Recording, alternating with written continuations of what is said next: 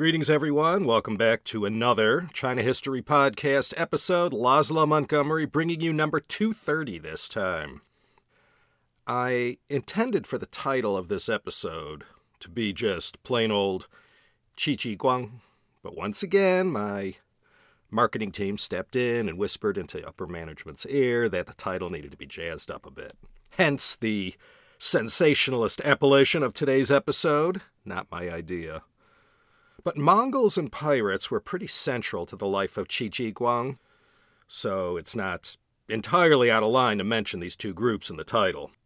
Anyway, to those of you who thought, gee, Laszlo, you always have such boring titles to all your episodes, I had nothing to do with this. You know, not including the mythical age, from about the time of recorded Chinese history to now, more than 30 centuries, there have been a lot of heroes. Military heroes, hero kings, hero peasants, and all manners of men and women who rose to the occasion at some key moment in Chinese history to do something that earned them a mention in the official histories, or in poems, opera, and even cinema. For such a long and continuous history as China's, it's not surprising that so many of these greats are relatively unknown. How can you remember them all? Jiguang, I would not call him unknown. In China, he's a pretty major Minzu Yingxiong, or national hero. I suppose his achievements perhaps get mentioned in the schools, maybe not. He's not a headliner like some of the other military greats, but in his time, mid to late 16th century, the years marking the decline of the Ming Dynasty, he was a VIP, a major figure. And by looking at his life and achievements from the 1550s till his end came in 1588, it allows us to revisit that time in the Ming Dynasty, covering the three reigns of Emperors Jia, Longqing, and Wanli. In those times when the Ming Dynasty was in crisis and began to allow that mandate of heaven to slip through their fingers. The Ming Dynasty only lasted 56 years beyond the death of Jiguang. Pretty much by the time Jiguang began his military career, the best years of the Ming Dynasty were already in the rearview mirror. And also, in looking at Jiguang's life, we can zoom in on the most famous years of piracy on the China coast and how he fought off these Wōkòu, or dwarf bandits, or pirates. The history of the Wōkòu is a long and complicated one. What we'll look at today is just a small part of a bigger story, a story that maybe we'll save for a later day. Jiguang, Sun Yat-sen, Karl Marx, Neil Young, Tanya Harding, and Charles Manson all had one thing in common. They were all born on November 12th. Jiguang was born in 1528, a century after Admiral Zheng He's amazing voyages with that magnificent fleet and all those treasure ships. The fortunes of the Ming Dynasty by the mid-16th century had declined a bit since those glory days. Some of you may recall I featured a 3-part series on Zheng He, CHP episodes 92, 93, 94. Jiguang grew up during the long reign of the Jiaqing Emperor. His birthplace was Penglai in Shandong province. It used to be called Dengzhou. It's part of the city of Yantai today. One of his illustrious forebears, a 6th-generation ancestor, fought alongside Zhu Yuanzhang in his conquest of China, wresting control away from the Mongols. And for this act of service and loyalty to the founding emperor of the Ming, fighting for him and dying down in Yunnan in 1382, this ancestor received a hereditary post at Dengzhou garrison. Jiguang's father, Jingtong, was also a soldier as well as an official, and just like his father and grandfather before him, he filled that commander-in-chief role at the Dengzhou garrison. And with his father's passing in 1544, this hereditary position of leadership was passed on to 17-year-old Jiguang, and his military career was off and running. For those who aspired to greatness in a military career rather than one in the civil service, there was a different imperial exam to take. and how you fared in these military imperial exams determined how fast out of the starting gate you might be with your military career. As a cadet studying for the exam in Beijing in 1548, Jiguang received his first test in battle when the Mongols came calling from the north. Zhu Yuanzhang led the forces that brought an end to the Mongol Ming Dynasty, 1368. Who ever thought those fearsome people from the steppes of Mongolia could ever be beat? From Temujin uniting all the tribes in 1206 until 1368, the Mongols had had a spectacular 162-year run. However, their end finally did come, and they were pushed north out of China back into their traditional homelands. But they didn't go away. They may not have had that trophy Chinese dynasty anymore, but they still remained a menace. And by this time, late 1540s in northern China, they started to feel around the edges of the Ming Empire and found the place to be looking quite soft. The nemesis of the Jiaqing Emperor was Altan Khan. He had been raiding North China since the late 1520s. Mongol raids in 1542 proved the Ming army wasn't what it used to be. In 1550, after a few incursions that further proved Ming defenses were wanting, Altan Khan led 100,000 Mongol troops south in the direction of Beijing. Our hero, Jiguang, just happened to be on duty, serving as a cadet when all this was going on, and he, along with 380,000 other Ming troops, had to contend with this Mongol invasion. And when the Khan's troops got to the Great Wall, which was mostly made of rammed earth and easily destroyed if you threw enough Mongol soldiers at the problem, they broke right through, and anyone who has ever done a day tripper to the Great Wall from Beijing knows it's not that far away. The Mongol troops overran the Beijing suburbs and trashed the place, burning many parts to the ground. As many as 60,000 Chinese troops would be killed and 40,000 taken prisoner, and any livestock that wasn't hidden deep underground or out of sight were snatched and herded back to Mongolia. One historian called this event in 1550 the 9/11 of Ming history. Quite a wake-up call it was. In October of that year, one of these captured Chinese prisoners was sent by the Mongols with a message for the Jiaqing Emperor. All these years before, the Mongols had been trying to cut a trade deal with China, but had always been rebuffed and disrespected. Now, with the Altan Khan's troops poised to inflict some serious damage to the capital, it was decided to go down the path of appeasement. To do that, the Ming court caved in to the Khan, giving him something he wanted, had been promised, but never given. A nice, favorable trade deal between his Mongol nation and the Ming Empire. That and a few other cherries on top diffused that situation. Jiguang had learned from this debacle that the Chinese army up in Beijing, with numbers as great as they had, almost 400,000 troops, well, most of them were unreliable, undisciplined, and had received no proper training. And many were old and past their sell-by date. It was no wonder the Mongol troops, with all their discipline and centuries of fighting experience, ran roughshod over these Ming troops. Young Jiguang, in his early 20s, had fought valiantly in defense of the capital, and his efforts were noticed, and this led to his first big opportunity. This came in the spring of 1553, when he was sent to his home province of Shandong as assistant regional military commander. His mission was to deal with the threat to the coast from these Wōkòu. These pirates had at first mostly been former Japanese samurai who, during Japan's Sengoku period, had turned to piracy following the defeat of their respective daimyos. But by the time of Jiguang, the ranks of Wōkòu pirates was filled to the brim with Chinese who figured, if you can't beat them, join them. Jiguang found the same thing in Shandong that he found at the capital. Troops were weak, undisciplined, and poorly trained, if they were trained at all.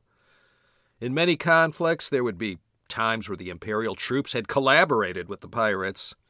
These were the tools Jiguang had to work with to fight off the pirates pillaging the coast with impunity. He didn't meet with much success, but it was another good learning experience. This is when Jiguang had the brainstorm to take stock of everything and devise some way to methodically whip these soldiers into shape. He had already earned the reputation as a sober, no-nonsense leader who had already proved himself in battle and who was a painful stickler for the highest levels of discipline and training. In 1555, he was sent down to Zhejiang province to deal with this long-standing problem of piracy that had plagued the China coast on and off since about the time of the Northern and Southern dynasties. He carried the rank of full commander. From this experience, facing off against these Wōkòu pirates in Ningbo, Shaoxing, Taizhou, he faced the same old difficulties as everywhere else. These poorly trained and unruly troops were consistently no match for the highly disciplined and organized pirates who worked as a team to achieve one victory after another, even though most of the time they were greatly outnumbered by imperial troops. In Zhejiang, Jiguang learned that these troops were mostly drawn from urban areas. They had no skin in the game and often weren't the ones the pirates plundered. It was always the rural villagers who faced their might and who had the most to lose from the Wōkòu problem. And so it was to the countryside that Jiguang went to draw from the pool of potential recruits. And he turned these villagers, these farmers, into fighters. And it was to the city of Yiwu where he went. That's where he tested this theory he had. That's where he would institute this training regimen. And that city today is one of China's largest and greatest markets to the world of all kinds of general merchandise. In Yiwu, central Zhejiang province, Jiguang began writing the book that would act as a training manual and which would earn him praise throughout the remainder of imperial Chinese history and into our modern age. This work was the Ji Xiaoxin Shu, the new book on military efficiency. It was a simple and straightforward military training manual. He wrote it as a training guide on how to build a modern fighting machine from the ground up that could rise to any occasion and take on those who threatened China. And their first test case were the Wōkòu of Zhejiang province. This Ji Xiaoxin Shu showed how to create a people's army, and it hammered away at the message that training and obeying the orders of your commanding officer would yield positive results on the field of battle. It taught how to make many work as one. And as far as the training went, Jiguang broke it down to the most simple and basic level, using plain language written in verse so that people, no matter literate or illiterate, could remember it. And it included illustrations as well. It was meant to be a no-nonsense guide that could be used to train and organize peasants, miners, and other rural villagers. They were transformed into disciplined soldiers capable of defending their own home turf. That was key here. They weren't being trained to go fight some hill tribe out in Guizhou or Yunnan. These skills learned from this training helped them to defend themselves against others from outside China who came to attack them and seize their property and make their lives miserable.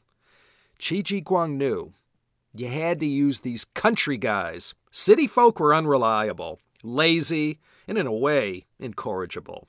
Peasants could be trained. The manual introduced all manners of fighting techniques, including battle formations using 5 types of infantry, those packing firearms, swordsmen, archers with fire arrows, regular archers, and spearmen. And there were 2 kinds of support, horse archers and artillery units. Cannon had already been invented by now and had a big impact on warfare in China, as it did elsewhere. In the world of martial arts, this book has a particular significance. The Ji Xiaoxin Shu was the earliest known text that mentions the use of martial arts in both training and warfare. In Chapter 14, of the book is the title Quanjing Jieyao Pian, The Fist Cannon and the Essentials of Nimbleness. This chapter dealt with unarmed combat in training and practice. Jiguang believed unarmed combat, no matter how well it was practiced, was a dubious match for armed and organized pirates. Although soldiers who trained under him were taught unarmed fighting techniques, what Jiguang saw was the value in using these wushu, martial arts exercises and stances as a means to train and teach discipline, and turning many into a single unit that moved as one. I'm sure you've seen it in kung fu movies, or perhaps you've seen it in your own martial arts experience, how you'll have rows and rows of students lined up, and they're all following the Sifu's every move, and they punch, kick, and execute moves in unison. That all started with Jiguang and this new book on military efficiency. In this chapter, he itemized a total of 32 of the most known stances and fighting positions selected from several major styles of the day. Jiguang was the first who incorporated Chinese martial arts into the military and wrote about how to do it, step by step. This wasn't the first military treatise, not by a long shot. Sun Tzu's Art of War had already been out for more than 20 centuries by the time Jiguang first laid his eyes on it. But up to this time, the great military works were like the Art of War, long on theory and overall strategy, and short on details and actual practice. In the new book on military efficiency, Jiguang introduced what became known as the Mandarin Duck Formation, the Yuanyang Zhen. A zhen is a battle formation. It consisted of a leader, 2 shield men, 2 who carried bamboo lances, 4 long lances, 2 fork men who carried a kind of trident, and a cook or porter. This was the most basic unit of 10 men. They would advance in 2 5-man columns, and they had to protect the leader at all costs. Jiguang maintained the officer was responsible for his squad, and the squad was responsible to keep the officer alive. If the officer died in combat, whoever else from that squad who survived the battle or ambush would also be killed. If your commanding officer was killed, it was game over for you too. Jiguang had studied the Wōkòu fighting methods, their weapons, formations, strategies. Let me quote Ray Huang from his excellent book that I highly recommend about this time in China history. It's called 1587, A Year of No Significance, The Ming Dynasty in Decline. He said, quote, "The invincibility of the Japanese was based on skillful handling of contact weapons, close teamwork within small units the size of platoons and squads. Infantry tactics, in fact, accounted for most of their field performance. The twin swords, in particular, were wielded with such dexterity that onlookers could see only the flash of the weapon, not the man." Chinese observers also noted that the Japanese used bows 8 feet long and arrowheads 2 inches wide, and that their javelins were thrown before they could be seen. End quote. I'll have a link to Ray Huang's book in the show notes. With this Mandarin duck formation, Qi found a way to perfectly counter the Wōkòu fighting styles, and the 10-man formation would serve as the basic fighting unit. 4 of the Mandarin duck formations would make up a platoon, 4 platoons made up a company, and 3 companies formed a battalion of about 600 men. And every battalion would also carry firepower in the form of muskets and cannon, all fighting as one. Jiguang also set up a 3-tier defense system that utilized scouts on offshore islands who could provide an early warning to forts located in key cities along the coast. The last line of defense would be soldiers, personally trained and led by Jiguang, who would rush to the scene of any Wōkòu disturbance on the Zhejiang coast. Martial arts historians all know of this military training manual and how it distilled the most widely known styles from the most well-known schools into one single work. It also introduced the most important techniques and strategies, and even discussed specific moves and how to execute them. No frills or editorializing. And as I said, it had illustrations as well. And Japanese karate enthusiasts have the Bubishi and the Okinawan Bubishi. That originated with Jiguang and the Jixiao Xinshu, this new book on military efficiency. This work was brought to the Ryukyus by a wandering Chinese kung fu master from Fujian. It had a very early influence on modern karate. In addition to all the training techniques, the book touched on a soldier's pay scale.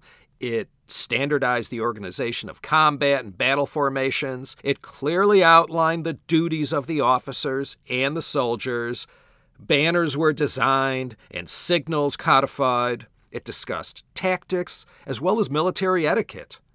And it was this Zhejiang experience, fighting one battle and skirmish after another, that provided the testing ground for the effectiveness of Jiguang's training methods.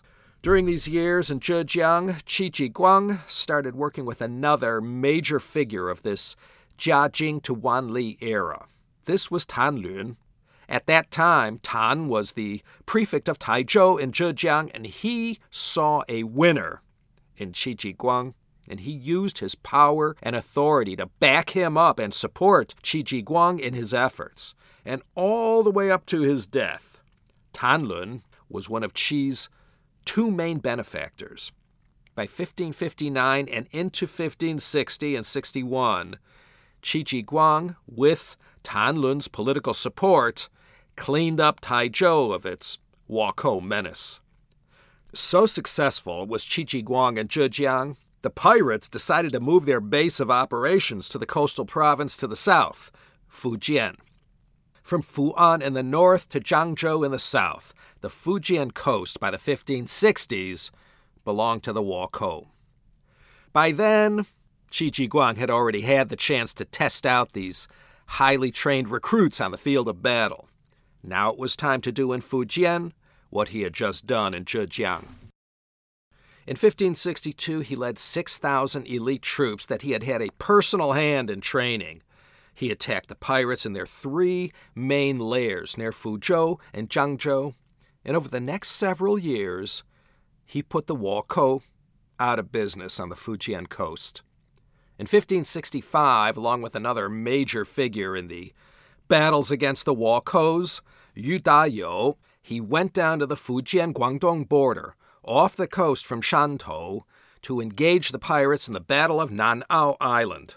I spent a rather uncomfortable night there once.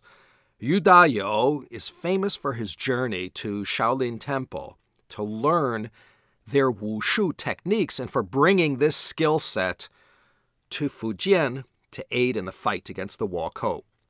Jiguang might be the most famous of the pirate slayers, but Yu Dayou was another one of the military figures from this Jiajing era, when the Wōkòu problem was at its peak. He also fought the Wōkòu in Zhejiang and then in Fujian. There was a movie, in fact, called God of War, Dang Kou Feng Yun, that came out in June 2017. It starred Vincent Zhao Wenzhuo, in the role of Jiguang, and the great, with a capital G, Sammo Hung Gambo, as Yu Dayou.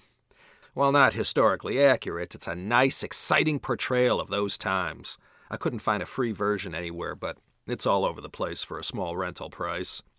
With 1567 rolling around and the pirate problem resolved and the Zhejiang and Fujian coasts cleared of this scourge at last, the Mongol problem in the north, that never went away, was starting to heat up again. So late in that year, in November, Jiguang was called to Jizhou to take over the command of the garrison there. Jizhou was located just east of Beijing and was one of the more heavily fortified areas that defended the capital. There were 9 defense areas that kept the capital safe, and this was one of them. This is where Qi had fought early in his career when he was a cadet defending against Altan Khan's invasion during the 1550s. Now he was back with a lot of wind in his sails from all his success in the south, and he was tasked with training the imperial guards up there. And here is where Jiguang ran up against the imperial bureaucracy. And for the rest of his life, he had to deal with all manners of resistance, to whatever he was trying to do.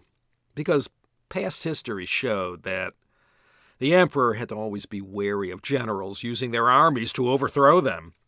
By this time in the Ming Dynasty, you had a very strict civil bureaucracy control over the army. The Board of War called all the shots, including decisions on war plans and even troop movements. This really gummed up Qi's planning, and he needed one or two heavy hitters in the government to go to bat for him and deal with this counterproductive interference. I mean, can you imagine if the U.S. Congress started running field ops in some conflict zone? It's not the most efficient way to run a war. We remember Jiguang for his role in ridding Zhejiang and Fujian of pirates and for writing the Jixiao Xinshu. Now came the next chapter in his life that we remember him for. After getting the lay of the land and analyzing the best way to defend against Mongol incursions into Chinese territory, he came up with a plan, the likes of which were epic in their scale. This was the work he did, restoring the Great Wall between Shanhaiguan on the Hebei coast all the way to Beijing. By the Ming Dynasty, the Great Wall wasn't so great. As I said, parts of it were just constructed of rammed earth. This may have been good enough 1,000 years ago, but in the age of such advanced military weapons and firepower, it didn't provide much of a deterrence to invaders. So in 1567, Jiguang, along with Tan Lun, who had been called back to the capital to assist in the defense of the north, they began to put a plan together. Tan Lun had been transferred up north first, and he advocated on behalf of Jiguang to get him assigned to protecting the north and whipping the imperial guard there into shape, using his tried-and-true methods that had been so effective in Zhejiang and Fujian. And that's why, by 1568, Jiguang found himself in Jizhou, and for the next 15 years, that's where he hung his hat and concentrated his efforts. The Great Wall we know and love today, the parts that were all reconstructed with those iconic-looking, hollowed-out towers that have spawned 1 billion tourist selfies, this is when that all got built. Those towers, that was Jiguang. They weren't there before. I mean, there were towers that were manned, but they weren't like what you see today in the tourist spots north of Beijing. This was all Jiguang's idea, to build a series of fortresses, that is, these towers that are part of the Great Wall, most familiar to travelers and in all kinds of media. He said, build a few thousand of those, and then join them all together via a single uninterrupted wall, without a single gap. That's how you'll stop the Mongols. He said, build all these hollowed-out towers, and make them from stone, brick, and mortar. Forget about rammed earth. The towers could house grain, arms, ammo. Troops could permanently be stationed there. The towers acted as a barracks, gun platforms. Beacons could be used to send signals from tower to tower. And to the delight of artists and painters, Jiguang insisted that the wall must be built along the ridges of the mountains where they would be most impenetrable. The wall would be 30 feet high and 10 feet wide. It all sounded great. Everyone who's been to Badaling, that's quite a sight, isn't it? And expensive looking. The cost to do this was indeed astronomical. This was the Three Gorges Dam of the late Ming. Altan Khan was getting restless with the emperor and all these short-term treaties that were clearly attempts to buy time and keep the Mongols at bay. There had been a change in emperors when Jiguang arrived in Jizhou. The Jiajing emperor, after a wonderful 46-year reign, lived long enough to see everything start to fall apart for the dynasty. He was succeeded by his son, the Longqing emperor, who wasn't destined to live too long. He was untested. When he took over, the Mongols saw a chance to feast on his inexperience. So things were a little dicey in Beijing, and I guess you could say desperate. The military was proving inadequate and ineffective each time Altan Khan's forces would ride south and prod that soft underbelly for weaknesses. On paper, The imperial troops that guarded the Ming capital in Beijing looked great, but the reality was quite different. And inside the Forbidden City, the emperor and all his eunuchs and closest officials knew it was only a matter of time before it was 1550 all over again. This was to be the biggest and most expensive civil engineering project of the time, and the Zhou royal family and their Ming Dynasty depended on its success. That's why, despite the exorbitant cost, the emperor caved in and greenlighted Jiguang's Great Wall idea. And in 1569, they started to build the bricks. And the army was converted into a fighting force that also knew how to make bricks. And that's what went on all day and all night. In Jiguang's mind, this was going to be a 3,000-mile-long wall. So even running these soldiers 24/7 was going to be iffy as far as meeting the demand for bricks. He was given 5 years and 20,000 workers on top of the soldiers. The Imperial Guard, watching over Beijing, was turned into an army corps of engineers. Jiguang's plan was sort of a long-term solution to a short-term problem. It was going to take years to carry out this reconstruction plan, but the Altan Khan was already breathing down the emperor's neck. So the Longqing emperor continued on with his father's policy of appeasement and bestowed the title of Lord Shunyi on Altan Khan and took all kinds of actions to keep the Khan's mind off of attacking Beijing. And just a quick tidbit, it was the Altan Khan who was the founder of the city of Hohhot, Huhehaute, the present-day capital of Inner Mongolia. Anyway, by 1575, a year after Jiguang was given the highest military rank in the empire, and with a new emperor on the throne, the long-lasting Wanli, the first section of the wall was completed. And it was in March of that year that the Altan Khan and the Mongols decided to test out these new but unfinished defenses that they were no doubt aware of already. He had grown bored with the Lord Shunyi title, which didn't get him what he wanted, so he went back to raiding the north of China. Jiguang used spotters north of the wall to warn against Mongol encroachment. No one was surprised anymore by a sudden storm of Mongol soldiers. Now they were waiting for them, and this time they saw them coming. Cannon made from bronze and iron had appeared first in China at the end of the 13th century and had become more advanced. New firepower technology introduced from Europe to China had been copied and improved upon. Jiguang had lined the Great Wall with artillery, and when that wave of Mongol troops appeared, Jiguang himself led his most elite warriors personally and defeated the Mongols, taking many prisoners. Back in Beijing, the naysayers who were complaining about the cost and effectiveness of this massive Great Wall project had to lay low and keep silent. It worked. This wasn't only a political victory for Jiguang. He couldn't have done this without the backing of Tanlun, who had been promoted to Minister of War in 1570. And over the next 2 years, 1,200 or so watchtowers were built between Shanhaiguan, where the wall began, and scenic Juyongguan, a mere hour drive north from Tiananmen Square, which wasn't built yet. And all the while, as the Great Wall was rebuilt and reinforced, Jiguang continued with intensive training of the troops under his command. And from this experience, especially during the winter of 1572, came the second military treatise that Jiguang was credited with, the Lianbing Shiji, a practical account of troop training. He had plenty of time to write this book. Compared to the excitement of facing down pirates in Zhejiang and Fujian, this project in the north of China, shoring up the defenses of the capital, was a quiet and peaceful job. Quiet, that is, until the Mongols started coming in force. Let me also mention, there were two figures who had Jiguang's back all this time. As I mentioned, the cost to carry out this Great Wall enhancement project was staggering. As much as 3/4 of the imperial budget. There was very stiff opposition. but two people at Wanli's court used their positions of influence to protect Jiguang and allow him to keep going.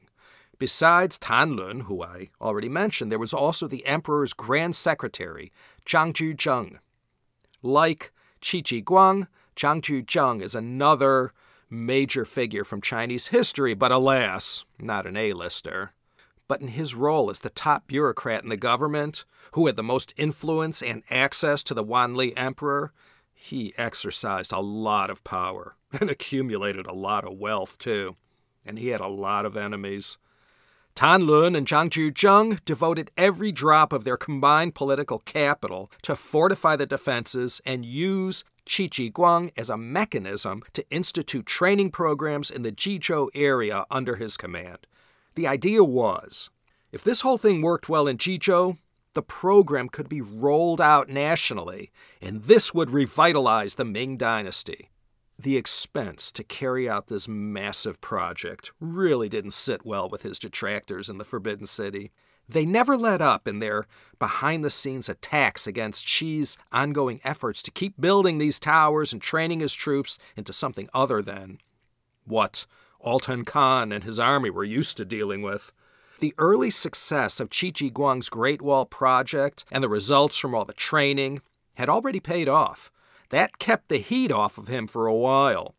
As long as Minister of War Tanlun and the Grand Secretary Zhang Juzheng were in his corner, he was untouchable. Well, the late Ming Dynasty, despite being able to keep the Mongol menace at bay, was still in a terrible decline. The Wanli Emperor reigned a long time, 48 years. He's remembered for a few things: his Dingling tomb and the botched excavation that occurred during the Great Leap Forward, as well as his famous refusal to do his job for the second half of his reign, which did wonders for hastening the decline of the dynasty's fortunes. But actually, for the first half of his reign, he was a hands-on emperor who put his seal of approval on a few efforts that almost, but not quite, brought the Ming Dynasty back to its glory days. This was all due to Grand Secretary Zhang Juzheng, who had also acted as Wanli's regent during his minority. As long as he had the emperor's ear, he had his full support. And with this support, Zhang was able to keep Jiguang up in Jizhou, managing the Great Wall reconstruction project.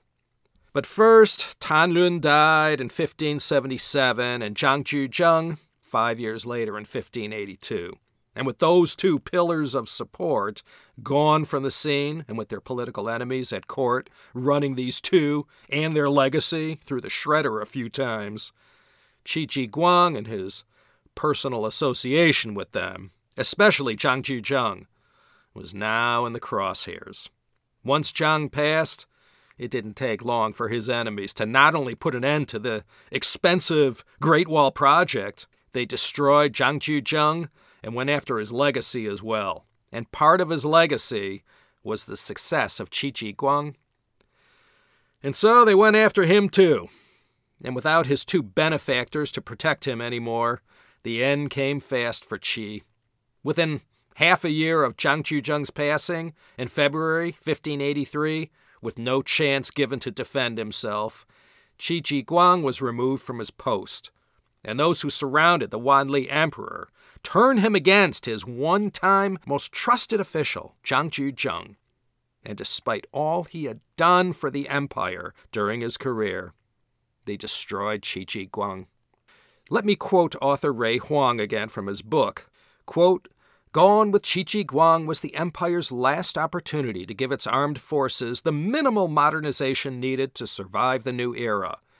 3 decades later, its army was to fight Nurhaci, without the benefit of the tactics of Qi's mixed brigade. And once its inadequacy was exposed, the barricades of the Great Wall, also inadequately manned, were torn down here and there to make way for the invading Manchus.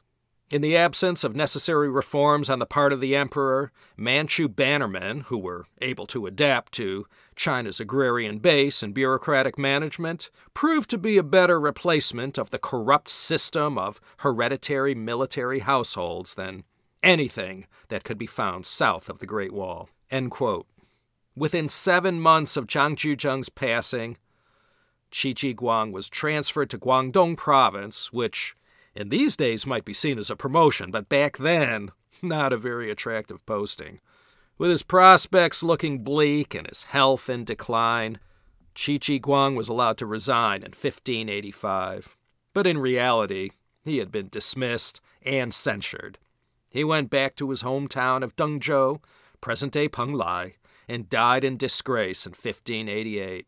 It took 30 years, but he was later rehabilitated, and today, as I said, he's part of the multitude of historic figures counted among China's cultural icons.